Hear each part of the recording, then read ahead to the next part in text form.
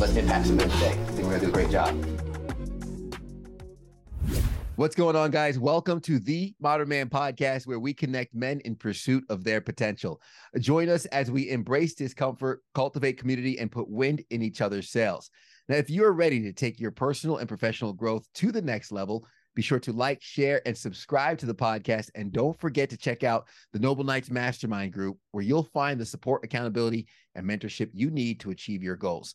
Join us and become a part of a community of like-minded men on a mission to improve themselves and elevate their capacity for life.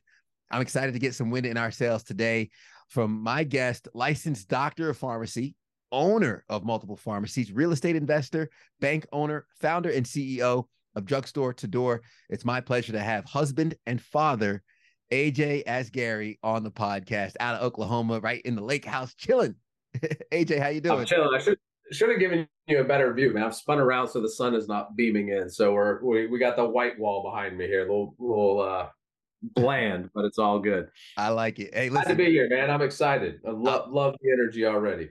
Oh, absolutely. I'm glad to have you here. And we could use our imagination and manifestation into the lake house and pull that into existence. But while we work on that, I want to make sure to give an opportunity for you and the audience to get acquainted, for the audience to meet you for the first time and find out how you introduce yourself in your own words. So AJ, please take the floor, and then we can kind of get into the conversation afterwards. Yeah, you bet. I don't even go into all the details, man. I just let people know that I'm a common guy born in Norman, Oklahoma. I'm an entrepreneur at heart. I've got the sickness.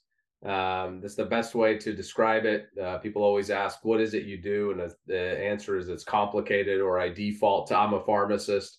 I think the first couple of years my wife and I were dating, she asked me the question a handful of times. Now, what exactly is it that you do? And then the other question she would get, is it all legal? Yeah. And the answer to yes is yes, it is all legal, but it's complicated. The more you get into things, I present as a pharmacist and a business owner at my core, but the deeper you get, I mean, you start wearing a lot of hats. So I don't have a straight answer anymore, man. Yeah, which I love, because anybody who's familiar with the entrepreneurial journey, I mean, one day I'm a marketer, the next day I'm a salesman, the other day I'm a technician, and I'm trying to solve that problem, putting out fires. If anything, outside of entrepreneur, I'm a firefighter, because that's all I do, right? We put out fires all day. You mentioned it. You said you have the sickness or whatnot, the entrepreneurial bug, if you would. And a lot of guys listening, they could probably relate. Maybe there's someplace in life where they know they're capable of more. They have a job that pays them well. They're crushing it in their career. But for some reason, there's that fulfillment aspect that's just missing. What was it for you that really kind of leaned into that sickness, or paid attention to that itch, that entrepreneurial itch that became a full-on rash that we're looking at right now? Yeah, it was early, man. I've been hungry as far back as I can remember, and I always tell people to preface the story, I was a little fat kid, and so that kind of kicked everything off. I was a chunky kid. I didn't know how to be physically fit. And so until the time I was about 14, I was just a chunk, and I hated it. Like, this is what I attribute it to. It's like you're in your job and and you're like, I could do something more. I could be something more. This was me in my own body, right? I was a little fat kid. I was like, I could be something more. I could be the cool guy. I could be the guy in shape. I could, had all those things, but I didn't know how to get there. And then we had some family friends that started a little fitness studio thing, and they wanted some people to come in so they could do some befores and after and all this stuff. They were actually chatting with my mom, and I'm like, sign me up. 14-year-old kid, I'm like, sign me up, I'll do it. Whatever you tell me to do, I'll do it. And as soon as they gifted me the knowledge, I took what's required of an entrepreneur. Is I took all the effort, I took the consistency, I took the responsibility of showing up every day, and I applied the knowledge that was given to me. And inside of 3 months, I dropped 60 pounds, transformed everything. Nice. I got control. Like, I realized, holy crap, man, with a little bit of knowledge and a lot of perseverance, you're in control. Like, you can accomplish so much, and you actually are not a victim of your circumstance. You can get in the driver's seat of it. And from a 15-year-old kid on, a bunch of other life experiences, but that was the pivotal turning point mentally for me. And that's carried on to everything. So I worked for my dad, who owned a sprinkler company. I was a personal trainer for a good period of time while I was doing competitive bodybuilding. And as I started to go down that road, working for my dad, I already started thinking like, what is he doing? What am I doing? I'm working with the crews. I'm digging ditches all day, every day. Like, how do I get on the other side of this? And Yeah. as I stayed hungry to learn, again, as I got the knowledge, I applied the knowledge. I got the knowledge, I applied the knowledge.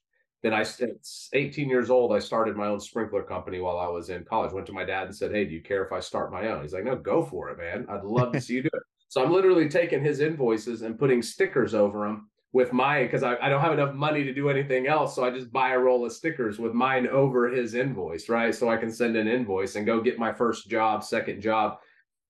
And then I got a taste, man. I went from making $7 an hour to I got my first job. And in 5 days, I made $3,000. And I'm like, holy crap. Whoa. This week I made more than I made all last summer, Yeah. And then when I say the sickness, you get that little taste and it's like, oh, I got to get it again. I got to get that hit again. I got to get that hit again. And it just continued to roll. Man, So it that's was that amazing. early. It was that early. That's fantastic. It's interesting because the question I think of, I love the idea of applied knowledge equaling those results. What would you say to somebody who's acquiring knowledge, reading books, taking the courses, doing all that, but and they're taking action, right? They're absorbing the knowledge. Maybe they're working on their business. They're trying to scale it, but they're just not getting those results. They're like, man, what's not working? What's not connecting in that? What would you tell that Right. person who's starting to get maybe frustrated and a little bit irritated? Yeah. So at the end of the day, if you want someone to pay you money, you got to solve a real problem, period. And so it's not so much what you want to do. It's more around what you do to solve that particular problem fitting in your giftedness, I guess is the way I would put it.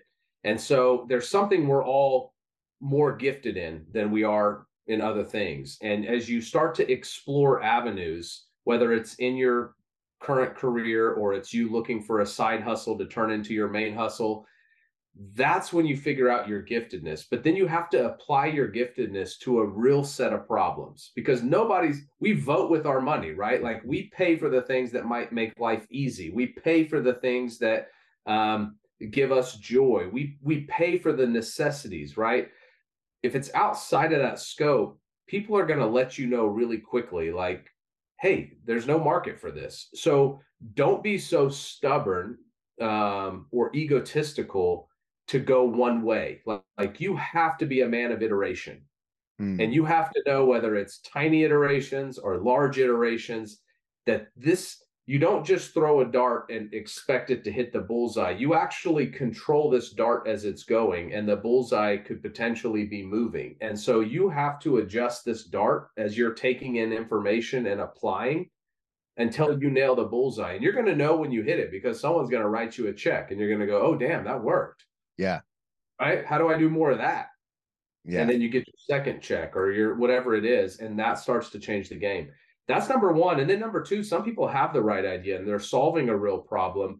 But I think social media is a little bit of the culprit of this. We expect instant results. I haven't had a business yet where I've had instant results. And I speak to a lot of people who've kicked way more ass than I have.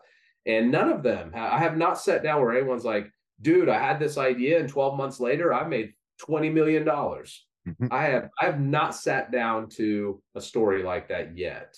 Yeah. And I would also say too, anyone that I know who started an idea and they had a big payday shortly after, there were probably years of knowledge and accumulation of skills that led up to that big break. Exactly right. And so nothing is ever a product of, like, our tech company right now, I would say from a scale growth perspective is moving pretty quickly. Would I want it faster? All day long. I could always go for faster. But it was an accumulation of 15 years prior to starting this tech company that led to us nailing a real problem, creating a solution, and then getting our hands really dirty on building it out. So yeah, right on the money. So we just underestimate, we overestimate what we can do in a year. We underestimate what we can do in 10. And that's the way I really think people should think about. It's the way I think about things is 5-10 year trajectory. I never look at the 1 year, 2 year, 3 year outside of, hey, are we getting responses we need? Are we changing the product or whatever it is, right? The thing that I'm trying to do. Am I bringing real value to the table? Is someone willing to pay me for it? Yeah, no, that's fantastic. And you start getting the paychecks, you get that hit, your first transaction with your first job selling sprinklers. I mean, hey, $3,000 in 1 week, you're in the money. Why do anything else? Why not stop at sprinklers, man? My dad put it in my head so hard that education was the way. I grew up in a household where my dad's Persian, my mom's white, she's from Oklahoma, so I'm whatever mixed breed that makes me. But the Persian culture, Iranian culture, man, my dad's like, oh yeah, you can be anything you want to be. You have, you could be a doctor or a doctor or a doctor, you choose. But that's kind of the standard in that household. And so, and my dad had a master's degree in engineering. He was working for the company he bought out, but education was the thing. And so that was the path I got pushed on. And it was always like, hey, you don't want to be the one out here with the shovel in your hand. And I look back and I understand it was all out of purity. Like everything was, I want the best for my son. I want the best for my family, all of those things. But man, I know landscapers that rake in millions of dollars a year. So there is no wrong path. It was just where my dad was. So his thought was like, hey, go be a doctor, work in a nice cold office, and you get to go in every day versus being out in the heat and whatever it might be. Whatever gets you there. I mean, there are some days I'm like, I'm done with people, man. I will take a shovel in a trench all day long. Just give me 8 hours a piece. I will go dig all the way, across the highway, whatever I got to do. So there's no wrong way. You can literally do it any way, shape, or form. Nice. That's fantastic. How did you transition going from sprinklers to now where it's I think went from dentistry to pharmaceuticals and then real estate investing? What does that, I guess, roadmap look like? Because a lot of people think, hey, the road to success is a straight line. And I think, that's far from the truth. And anyone who's taken that journey, any man listening who's done that walk have learned, it's filled with roadblocks and detours and sinkholes, potholes, and red lights. Man, the thing that I'll say to that, and then I'll walk you through my journey, is I use that as my filter. So it's guaranteed to get hard, to swerve around, move backwards, a couple steps forward, whatever it is. That I really look at that as life's filter. So it's straining out all the people that don't have the will or the way that the willingness to do what it takes to get there. And for me, now when I meet resistance, I go, this is the level that I leave a bunch of people behind. So I actually have taught myself to look forward to what, you mentioned your firefighting. And to me, like, there's a process. And when you grow and you're trying to do something that's further than most people are willing to go, right? Whether you're measuring by income or productivity or whatever your measurement tool is. I think a lot of us measure by, what do we make? What is our net worth? What's how do we compare to the rest of the population? So if you want to make $1 million a year, well, you're talking about being in the 1% club. If you want to be in the 1% club from a revenue perspective, you've got to weed out 99% of participants to be in the 1% club. So to me, it's a filtration device. The harder it is, the more work it takes. And again, I attribute everything back to fitness.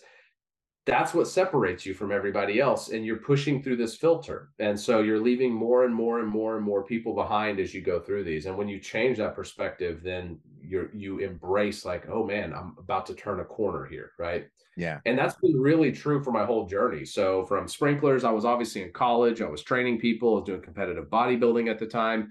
I was shadowing a friend of mine's dad who was a prosthodontist, a dentist. Loved his job. Like he was the epitome of love his job. And I thought, that's a doctor title I would take. This guy's whistling to work every day, loving life, like just, And I spent a couple months in his office, and I really thought that was the path I'd go. I'm an artistic dude. I was like, I'm going to go into cosmetic dentistry. I'll do like oral surgery and make people look, legit after a bad car accident, or people who just want to look more pretty in the face, or whatever it is. Like, well, I'll use my talents there. And then while I was doing sprinklers and at the gym I was working out, both great networking places, right? Like the gym I worked out at was a little more of an uppity gym, and I was there doing cardio for 2 hours a day, getting ready for bodybuilding shows. So I talked to a crap load of people, man.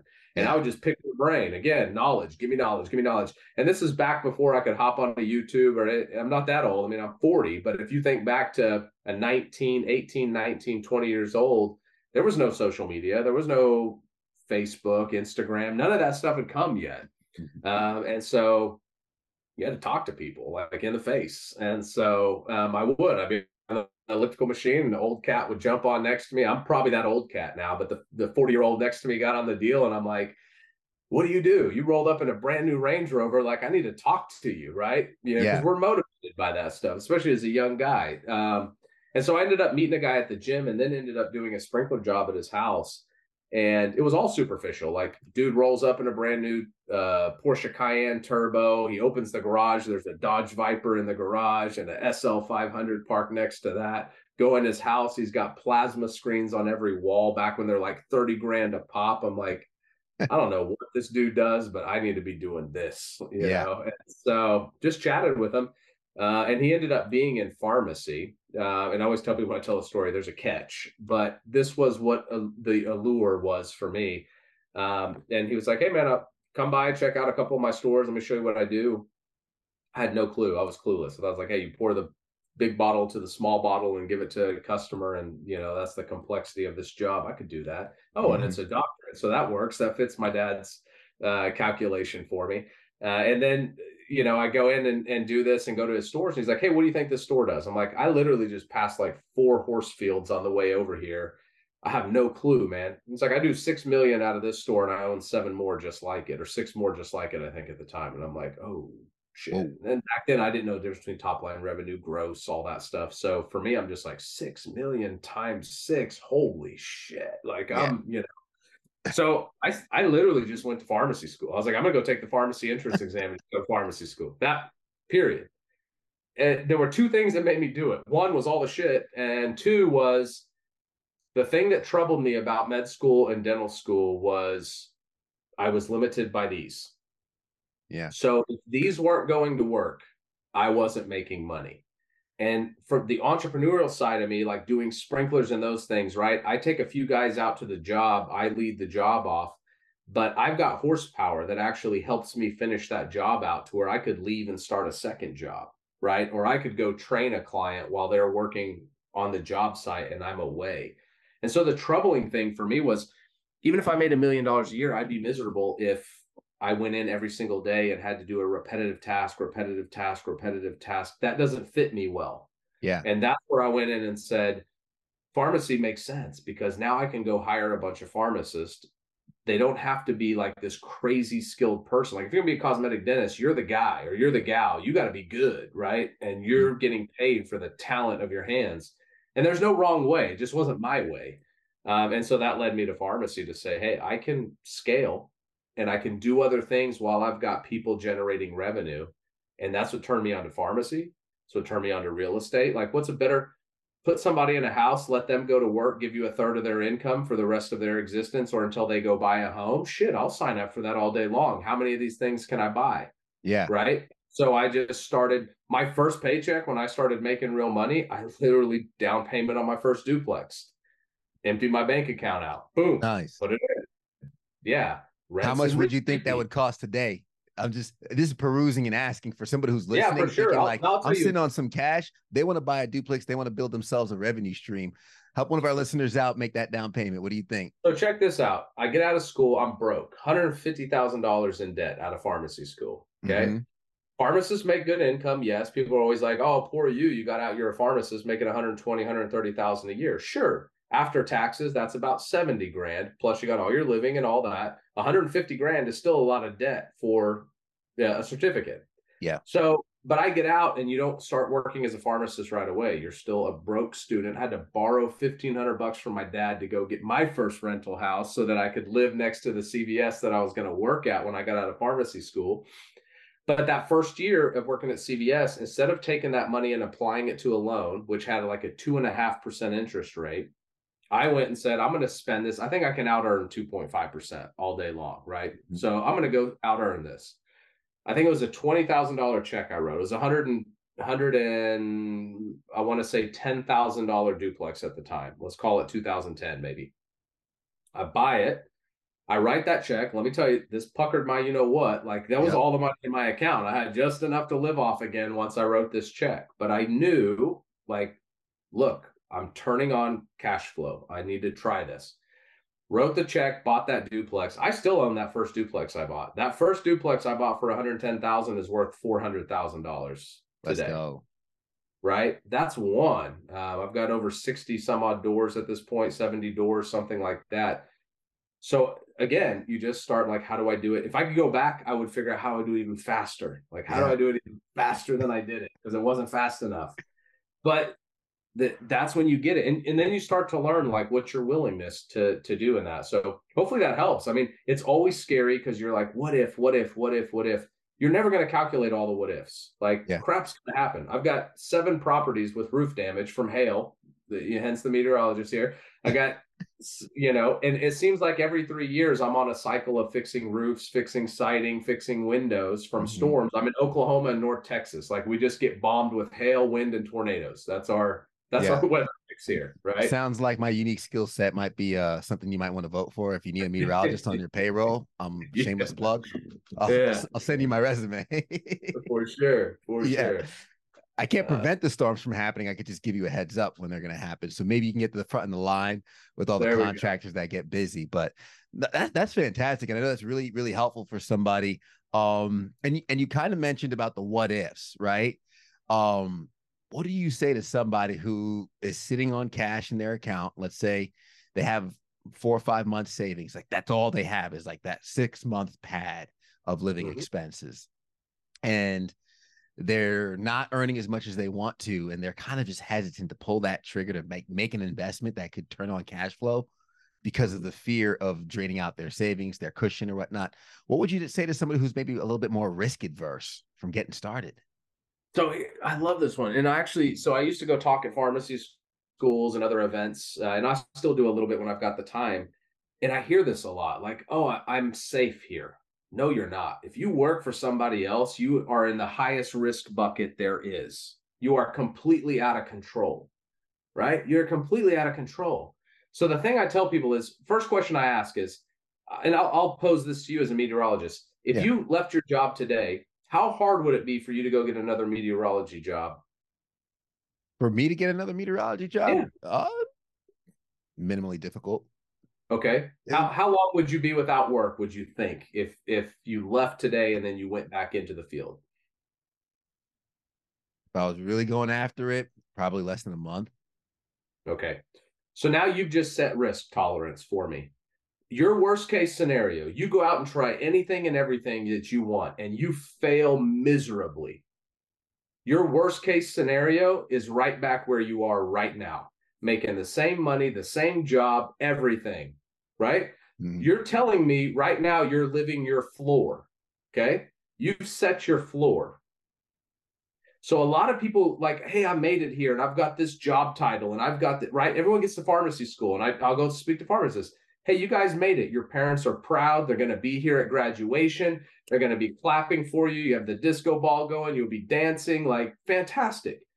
You guys hit your pinnacle. I reset my floor. This is as far as I can fall down, as long as I don't get myself into legal trouble or lose my license. This is the lowest I can go, is to $120,000 a year.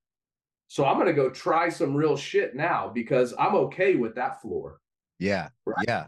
So what you just told me is, here's my floor, and I can reset this floor and be back in the game in 30 days. I love that. Now, how risky does everything else feel? Not as risky, because I'm laughing because I actually know someone who's left the business ended up getting a different job at a bigger city, making more money. So Yeah, you don't know. So I think sometimes we get in this what if game and we go way too wide and we're worried about all these things that are never going to happen. But the thing I'll say is, like, unless you got something, most people don't need to quit their day job. Like, you can side hustle until you prove you're solving a real problem. And then as you go deep enough in that, then you jump off. Or if you're like me, I'm working for CVS. I know the ins and outs of pharmacy. I'm going to go buy my first pharmacy. I can jump in with both feet. Like, because I'm going to go do the same thing. I already know I'm solving a problem. I already know how I'm going to solve the problem. I'm going to go buy somebody who already has this thing, and again, when I talk to people, I had no money. I was $150,000 in debt. I bought my first pharmacy with my mouth. With my mouth, I got in the door. I had no money. I was broke. I just went to an old guy who owned a pharmacy in a town that I knew would do well, and knocked on the door and said, "Hey, man, I really love to buy your pharmacy. I have no money. I'm willing to do whatever it takes to figure it out. I'll even come here on my days off and work for free to prove it to you." yeah. And he took me up on it 2 months later. And I went and I worked for free. And I drove 2 hours from the CVS in Texas to the store in Oklahoma on my one day off a week. And I worked my ass off that day, every single day, till he realized I wasn't playing around. And then I made him an equity deal. And I said, for all the equity growth I give you in this store, we split it 50-50. And I'm going to use that to buy you out. And he made that deal with me. And I tripled the growth of that store in 2.5 years, and went and got a bank loan year 3 and bought him out. I love that, man. Let's go. So anyone that thinks there's no excuse. There's no excuse. Yeah. And it was like, oh man, I need money to make money. It's like, you need creativity to make money, not necessarily money to make money, because you could use someone else's money, which is what that equity deal in essence was you get the equity and you end up buying them out over time. Now, hey, driving 2 hours on your day off, working your butt off. Listen, man, that's something, sounds like something I would have done in my mid-20s before I was married, before, I had a little fur baby and all that. What do you say to the family men, the men who are in their families? They're looking at man trying to make that move, but they're probably the breadwinners and they're trying to sustain their family, not put their family at risk, but they're really trying to make something pop. Yeah, so it's an honest conversation you got to have with your family. Look, I have a 2-year-old little girl. I'm very much in those weeds right now. Yeah. And I kicked up a startup tech company, which drives my time. I'm the sales guy. I'm the guy on the road. I'm the one traveling to the shows. And for me, it was sitting down with my family to say, hey, and we've had this conversation since day one, that, hey, all the stuff we have is stuff. And as long as we respect that it's just stuff, it's not us, it's not our core. We could make it in a 1-bedroom apartment. As long as we had food on the table, we have each other, and we're secure, we could make it. So let's eliminate being scared of losing the stuff, because the stuff can always come back. I can go find another way to get the stuff back, right? We can always find a way to get the stuff back.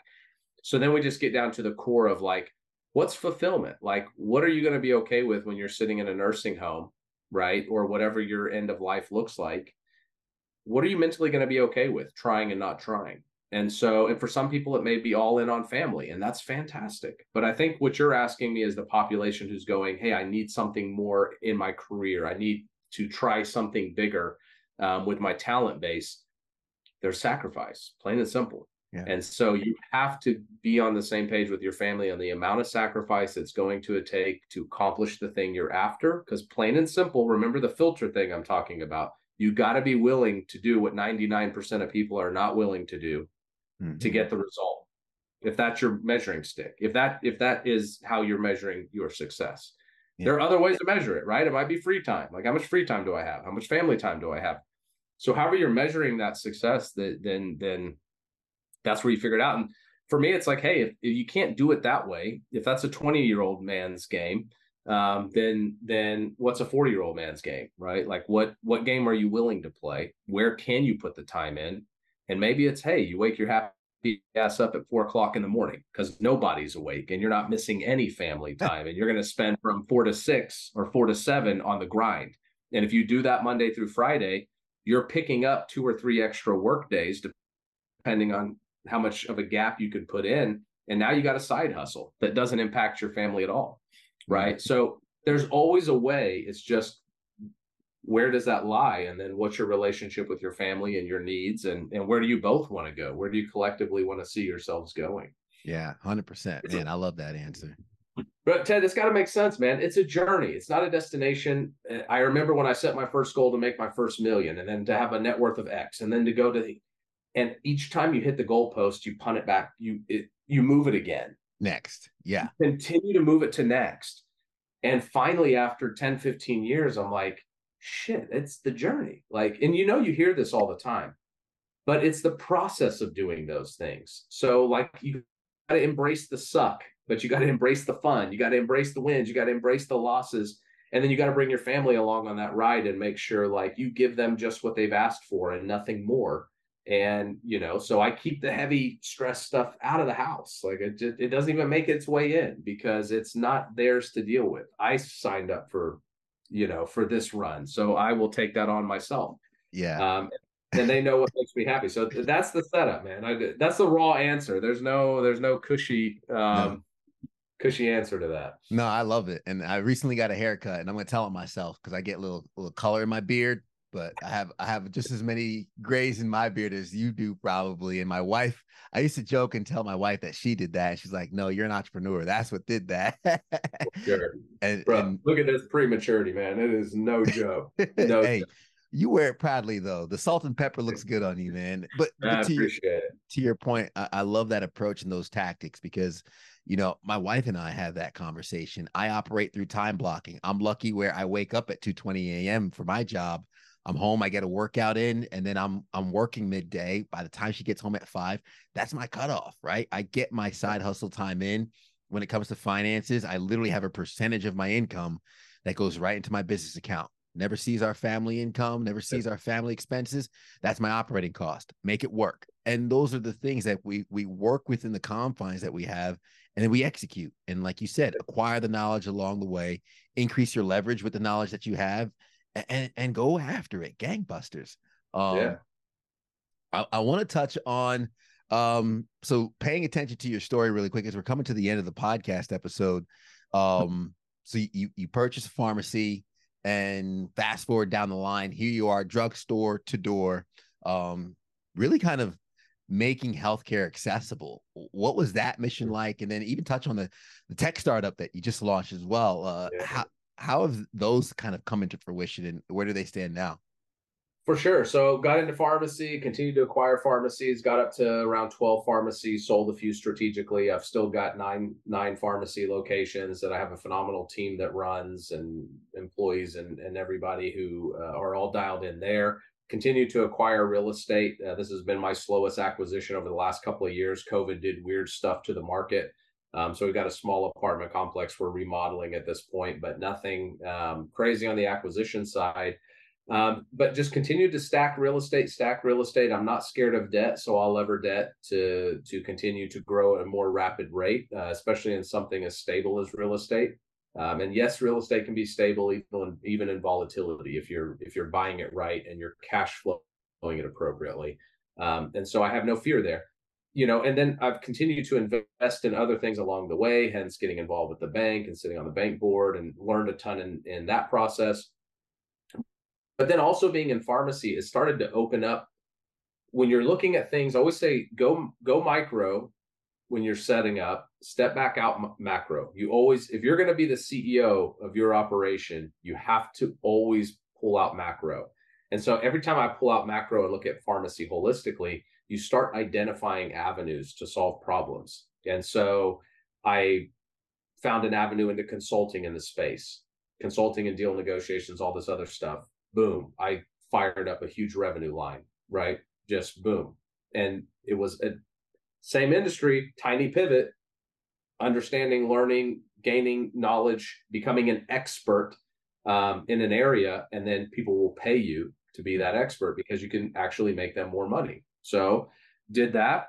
And then obviously as we started to really look at how we're taking care of customers or patients, I realized there's a huge gap for independent pharmacies and how we digitally present to customers. And so I was like, hey, let's hire developers. Let's start a company called Drugstore to Door. And let's work to collectively get these independents as locked in as possible. And let's use their online presence to do that so that no matter where a customer is or a patient is, we can get them access to amazing healthcare quickly. Nice. And so that's what started our initiative for Drugstore to Door. Our objective was, hey, let's take the whole experience. If you walked into a pharmacy's door, let's digitize that whole experience and make it available as close to people as we can possibly get it. So with independents, there's about 20,000 across the US. Collectively, they cover more than any major chain out there. And they're everywhere, right? They're small business owners. So they'll be in tiny communities, but they'll also be in major metropolitans. So you don't have these drug deserts, if you will, where there's no access to healthcare because you're in a tiny community and the closest spot is an hour away, right? We solve that with independence. And so now we're giving them the tools. We've been growing it for the last 3 years, starting to build a real network to where a customer can go to drugstoreToDoor.com, and we'll ping the closest independent pharmacy for their fulfillment. Most of these pharmacies deliver, all of it. So anything you could need from a healthcare perspective, we're getting you access not only to a phenomenal service, but a local business owner who took the risk, who owns their own thing, who's going to go above and beyond to take care of you because they're not working a corporate, right? They're trying to retain their own business, and we're doing it in your own backyard, right? As close to you as we can possibly connect you to one of those owners. So it gives you the warm and fuzzies across the board because you're helping both sides of the equation. So the win-win-win model, man. You can't go wrong with it. Yeah, it's crazy. And we started 3 years ago with 3 employees. There's 25 of us now. So pretty good growth. We've got close to 1,000 people utilizing the technology, and we've got 19,000 to go. So we are in full go mode. Yeah, no, I love it. AJ, what are you looking forward to most here in the next 6 months to the next year? One is my little girl, man. She's hilarious, like full comedy show every day. So family's always top of my list. And then honestly, the growth trajectory we're on with this company, like I'm really just looking forward to solving hard problems. Every day is full of hard problems, especially when you're scaling technology, because you can't go find people off the street with there's a baseline talent that's needed, and it's all over the place, from design to to development to infrastructure to all of it. And so we've got some real challenges in front of us just because of the scale of growth. And so I'm excited by it, and we just got to figure it out. So nice. Yeah. And when you find the talent, if they are talented, usually you're not the only one that wants them. So right. That's how it works. Before I ask my last question, AJ, I want to make sure that our audience has a way to connect with you, follow you, find out more of the work that you're doing, get access to Drugstore to Door if it's something that they could benefit from. So please, how can folks connect? Yeah, so I have a small landing splash page, AJ Asgari, AJASGARI.com. And that kind of redirects you to all things. I'm all over the place. So I don't have like, here's my Insta presence and here's what I do, and here's my Facebook presence and here's what I do, because I just like to do a lot of shit. So it's just go here and pick your poison, and you can go explore anything. And I'm easy to get a hold of. You can DM me if you've got questions. Feel free you can grab any of my social accounts there, and I'm happy to help, man. I'm playing the game for everyone to win. Like that's the fun part, man. When you give a nugget and you see someone take it and apply it, you're like, shoot, I'll give you 2 if you're going to do that with 1, right? And someone did it for me, we got to do it for others, and that's how it's humanity. I think that's life's mission. That's what it's all about. I love that. Last question, it usually is the heaviest one. AJ, what's something that you've seen or something that's happened to you in your life that shapes the way you view the world as a man? Oh yeah, easy one. So fortunately and unfortunately, had a lot of death in my life, like family members who passed away from cancer and other just diseases that are unfortunate. My dad passed away from ALS a few years ago. I had a best friend in college who had a tragic accident and died early. I think it's Ed Milet that says that life happens for you, not to you. Yeah. And I think that those things happening early in my life were perspective setters.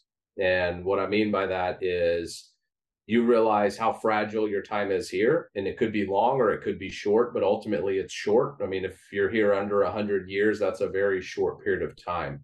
So don't take shit so seriously, right? Like, it's let the small stuff go.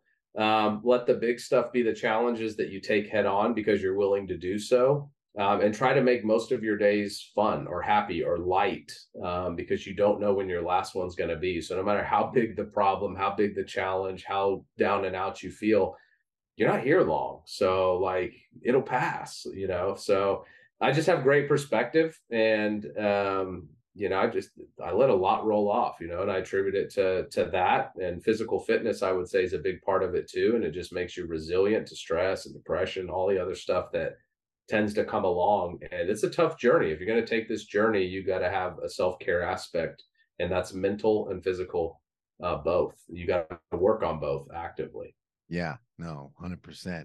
AJ Asgari joining us out of Oklahoma, man. This has been fantastic, and I can't wait to share this episode because I know folks are going to really enjoy it. I appreciate the time today. Yeah, man. Thanks for having me. Anytime. Yeah, absolutely. And I'm going to recap some of the gems that you left along the way really quick, because I know a lot of people while listening, they're riding their bike, they're working out, or maybe they're doing some work of their own while listening. We appreciate that. Just, hey, if you're in the gym, one more set, go ahead and get that weight up. But I've been hungry as far back as I can remember. AJ mentioned that hunger. I think it was Les Brown that says, you got to be hungry. If you're looking for that success or that growth in life, you really have to lean into that hunger. And then knowledge plus perseverance equals you in control. You taking that progress and actually solving a real problem. Apply that knowledge, apply your skill and gift to a real problem, and let people vote with their dollars. And when you get the check, you know you hit the bullseye. Replicate that activity and then scale it with purpose. Be a man of iteration. Again, don't look for immediate feedback. And if you have to adjust along the way, adjust when appropriate. And then pay attention, zoom out. As AJ said, if you're going to be a CEO of your operation, of your organization, you need to zoom out and see the forest, not just stay among the trees. And then this is the level where I leave a bunch of people behind. If you're in an area of headwind right now, you have a lot of inertia, a lot of friction, you're trying to get to that next level. That's good, because that's gonna knock a lot of people off. It's gonna knock a lot of people off. And just wait until you get to that next level. And I always love the saying that the plane takes off against the wind. Once you get airborne, I think you'll find more collaborators than competition. And then, what is your floor? If you're afraid to take that risk, think of where you are right now, how long it would take to get another job if you left your job, how long it would take to get that income level again. That is your floor. That's where you start. So maybe the risk isn't as big as you think. And of course, an honest conversation with yourself, with your family. If you're trying to navigate the side hustle and the family time, be clear, concise. And of course, also have a history of following up with what you say you're going to do. Because if you fall off and you quit everything you start, your spouse probably doesn't have that much faith in what you're going to start next. So build maybe a little bit of a reputation of finishing what you start, build a reputation of dependency, and then have that conversation with your family and what you're trying to build and what you're trying to do, and then lean into the support that they give you. Life happens for you, not to you. AJ, thank you again. To the audience and the listeners, thank you for rocking with us all the way to the end. Hope you enjoyed this. I know you enjoyed this, which is why I'm going to ask you to hit that like button, hit subscribe, and then share this with a friend you know can get benefit from it, and leave us a rating. It's the best compliment you can give us. It's the only way we can improve and serve you better, is by hearing what you guys think of the podcast. And with that being said, everybody wants the sunshine, but they don't want the rain. But you can't get the pleasure without first the pain. Let's go.